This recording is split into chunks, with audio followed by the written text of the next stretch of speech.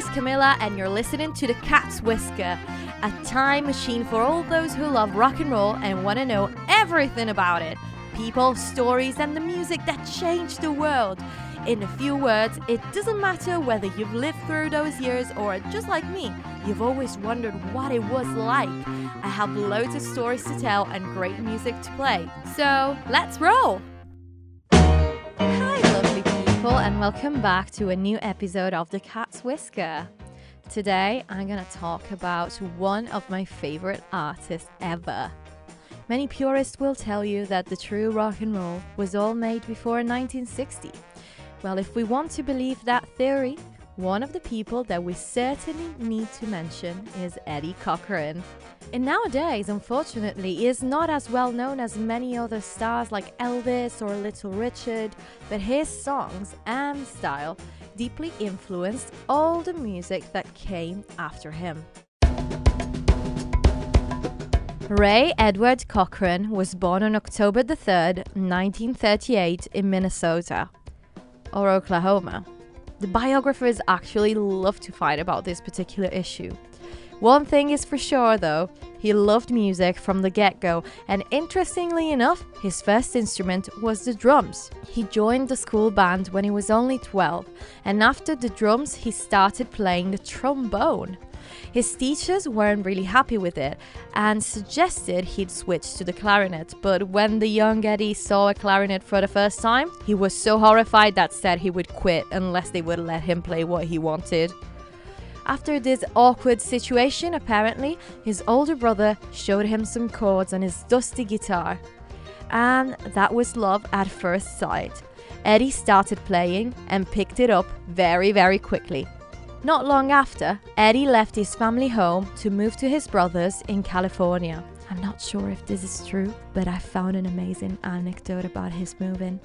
2 cars were completely packed with stuff, and even if there was literally no room left, Eddie would still not give up on the desire of taking his guitar with him.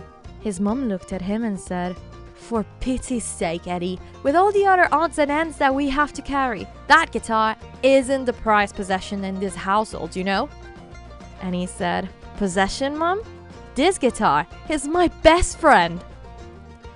Soon after moving to Bell Gardens, California, he starts playing more and more and soon becomes friends with 2 like-minded kids who played upright bass and lead guitar, and they all started a trio together. They used to rehearse in the back of a music shop whose owner would be the person that would sell Eddie his famous Gretsch 6120. Within a couple of years, the group plays at different venues and Eddie gets better and better. He could pick up a melody really quickly, and his playing style emulated the one of his idols, Chet Atkins and Joe Maphis. He would religiously listen to their records to figure out what they were playing, and he usually didn't have to listen to a song many times before mastering it to perfection. He was a natural. It was October 1954 when he saw a band called Richard Kay and the Shamrock Valley Boys at the American Legion Club. In between sets, Eddie starts chatting to them, and they even let him get on stage for a few numbers. That's how he becomes friends with the band's rhythm guitarist, who tells Eddie, "You should meet this guy. He's a professional singer and he's looking for someone to start a band with." His name is Hank Cochran. I know what you're thinking. A long-lost brother, a cousin? Nope, they just happen to have the same surname. Not long after that concert, Eddie and Hank met. And that's how, at the beginning of 1955, when he was only 16, Eddie decides to leave school and start a band with Hank. Eddie would play lead guitar and sing harmonies, whilst Hank became the lead vocalist and rhythm guitarist. The two will be then known as the Cochran Brothers. Not long after, bassist Billy Watson joined them. Life on the road was stressful, but interesting. Eddie had never seen himself as much of a singer before, and that new role was a little uncomfortable at first, but little by little, the Cochrans became a very well-respected band on the West Coast country scene. So much so that they managed to take part in the prestigious Hometown Jamboree, a concert televised every Sunday, and another show called Town Hall Party. That was an amazing opportunity to showcase their talent and climb the ladder of success. That's how they get noticed by a small music label called Echo. that was starting to sign local acts.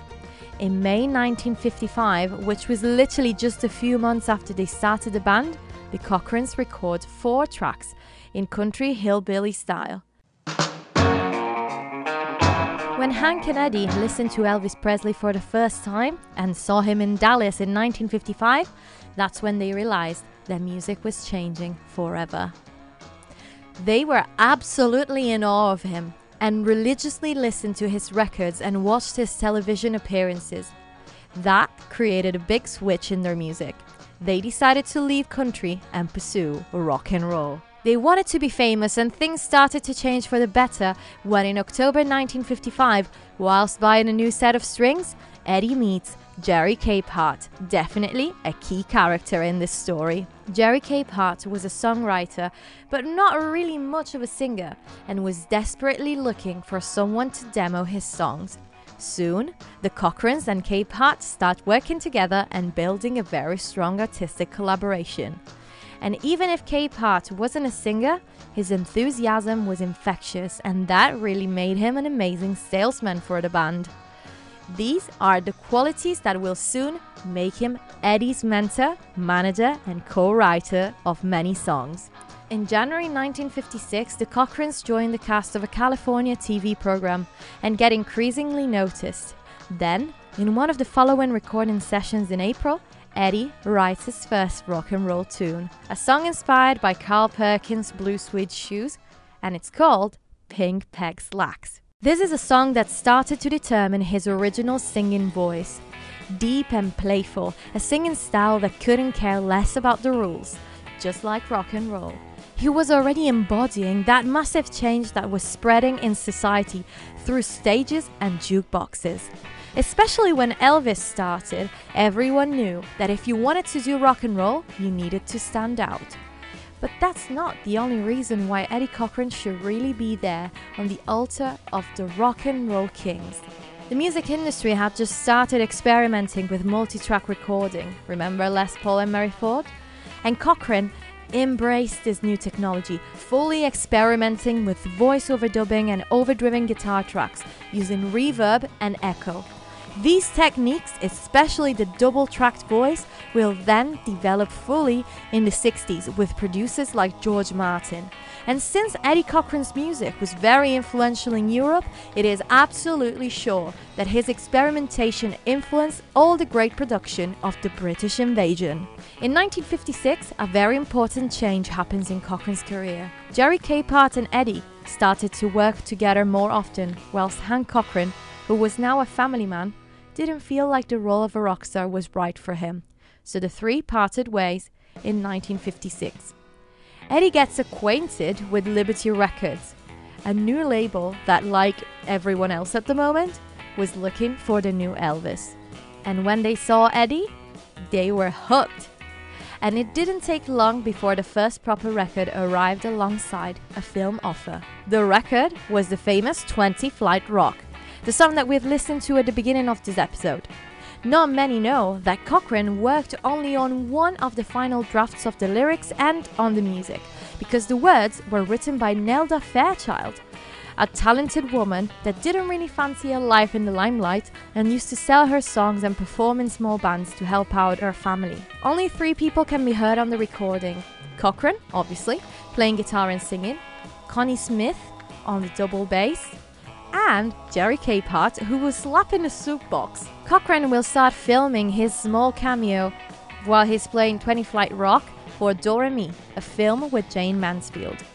It was a very small part, but the film was huge. Do Re Mi will later be commercialized as The Girl Can't Help It. A great film with lots of rock and roll stars such as Little Richard, Fats Domino, The Platters, Gene Vincent, and many others.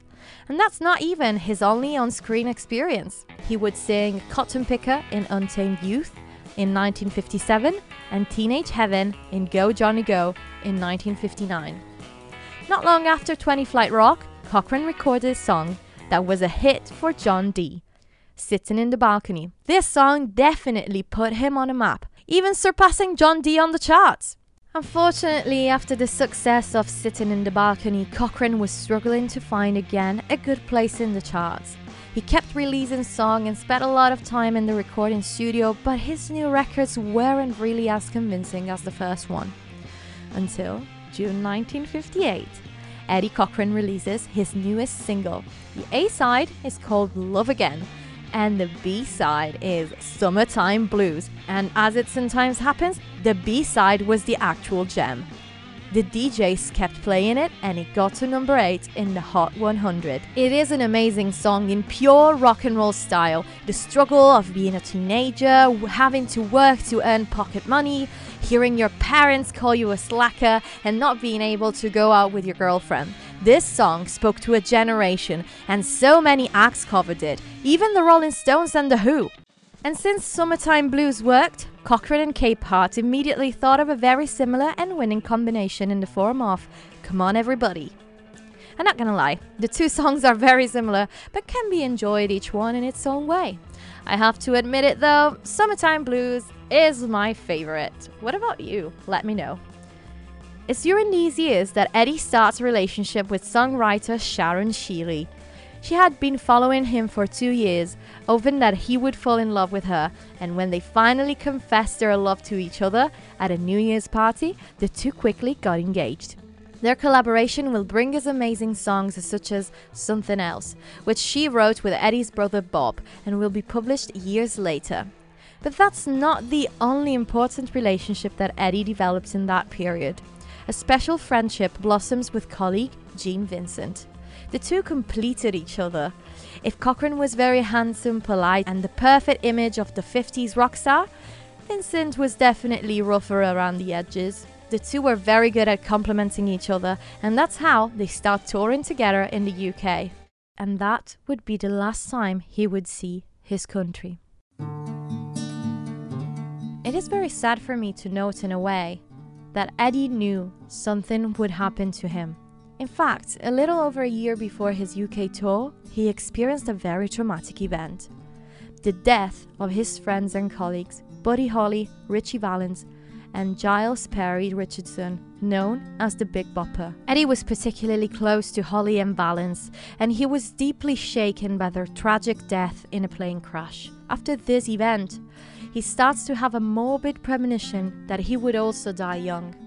In memory of his friends, Eddie recorded 3 Stars, written by Tommy D, a heartbreaking song that alternates melody and a special dedication to each one of his friends. It is a real tearjerker, and you can tell listening to it that it was especially hard for him to do those talking parts. He was only 20, and his world had just been turned upside down. When later on Vincent would remember these weeks of tour in the UK, he often considered them as the happiest of his life. Cochran and him were very much like brothers and loved performing together. On the other hand, for Cochran, that very intense period was quite hard. With 2 shows a night, he seemed to spend a lot of the time he wasn't on stage drinking. He just couldn't wait to go back home to America. Little did he know that his story would have taken a seriously different turn. Vincent and Cochran had to perform one last show before going back to the US, the Bristol Hippodrome. After the end of the gig at 10:30, the party, made up of Cochran and his girlfriend Sharon Sheeley, Gene Vincent, and tour manager Patrick Tompkins, took a taxi to the airport. It was a 100-mile trip, and the 19-year-old driver, interestingly enough named George Martin, wanted to make sure everyone got to Heathrow in time for the 1 o'clock plane. After taking a wrong turn, the driver decides to change route and goes back where he came from. The car started to brake, but the high speed, combined with the darkness of the Wiltshire countryside, led to the inevitable. He completely lost control of the car that started spinning around, bouncing on the curves on both sides of the road. After this crazy backward run, the car finally stopped when it hit a lamppost. Whilst the car was moving, the roof separated and one of the passenger's doors opened from the impact. Cochran, that had dived in order to protect Sheeley, was pushed outside of the car by the force of the crash. He suffered a very big traumatic brain injury and never regained consciousness. He was taken to St. Martin's Hospital in Bath, but died not long after. He was only 21. His body returned to the United States after the incident. Gene Vincent, still injured, insisted on flying back home with his friend Eddie. "We arrived here together, and we'll go back home together," he said. Eddie Cochran is now buried in Forest Lawn Memorial Park in Cypress, California. And if you live in the UK, there is a plaque both on the site of the incident in Chippenham and at the hospital where he died. Interestingly enough, after the incident, all the objects found on the scene were taken to the police station. There, a police cadet named David Harmon secretly gets hold of Eddie's guitar and teaches himself how to play. Not long after, he would leave the police force and under the pseudonym Dave D decided to start a rock and roll band named Dave D, Dozy Beaky, Mick and Titch. Definitely a mouthful. They had hits in the 60s such as The Legend of Xanadu or Hold Tight, and they're still going. This story really makes us think, what if Eddie Cochran had not left us that night, decades ago? What if Buddy Holly, the Big Bopper, and Richie Valens had not died either? Would they still be legends? What other songs could have they given us? In a way, I feel like it's impossible not to wonder the what if of it all. But at the same time, I find the fact that they died so young, so heartbreakingly rock and roll. Their music was and will always be a massive form of inspiration for all the musicians to come, and I'm sure it hasn't become legendary because of their death. It is indeed sad and intriguing though, when we ask ourselves, what if they had lived? What if they had continued making music? We are confident they would have been successful. They would have given us more. And that's an interesting feeling that we don't really experience for the living. That's probably why, as humans, we are so intrigued by these tragedies. Because they make us realize that we can do more before it's too late. Or, well, they make us depressed because they were so young but did so many things, well, more than what I did in my 27 years, for example. But don't they become superhumans that way? Well, probably what we should do is just listen to their music and remember them as the kids they were and they intended to be, while singing those songs full of hope in a changing world. The episode ends here. I really hope you liked it. Let me know what you think about it. And I would really like to thank Graham Pugh, whose website about Eddie Cochran inspired a lot of what you've heard here. Also because it's very, very hard to find information about Eddie Cochran, weirdly. Graham, you really are Eddie's #1 fan. Remember to follow me on my social media. You can find me on Instagram at The Cat's Whisker Podcast and on TikTok at The Cat's Whisker. I post a lot of extra stuff there, so make sure you follow me. And I'll see you next week. Ciao!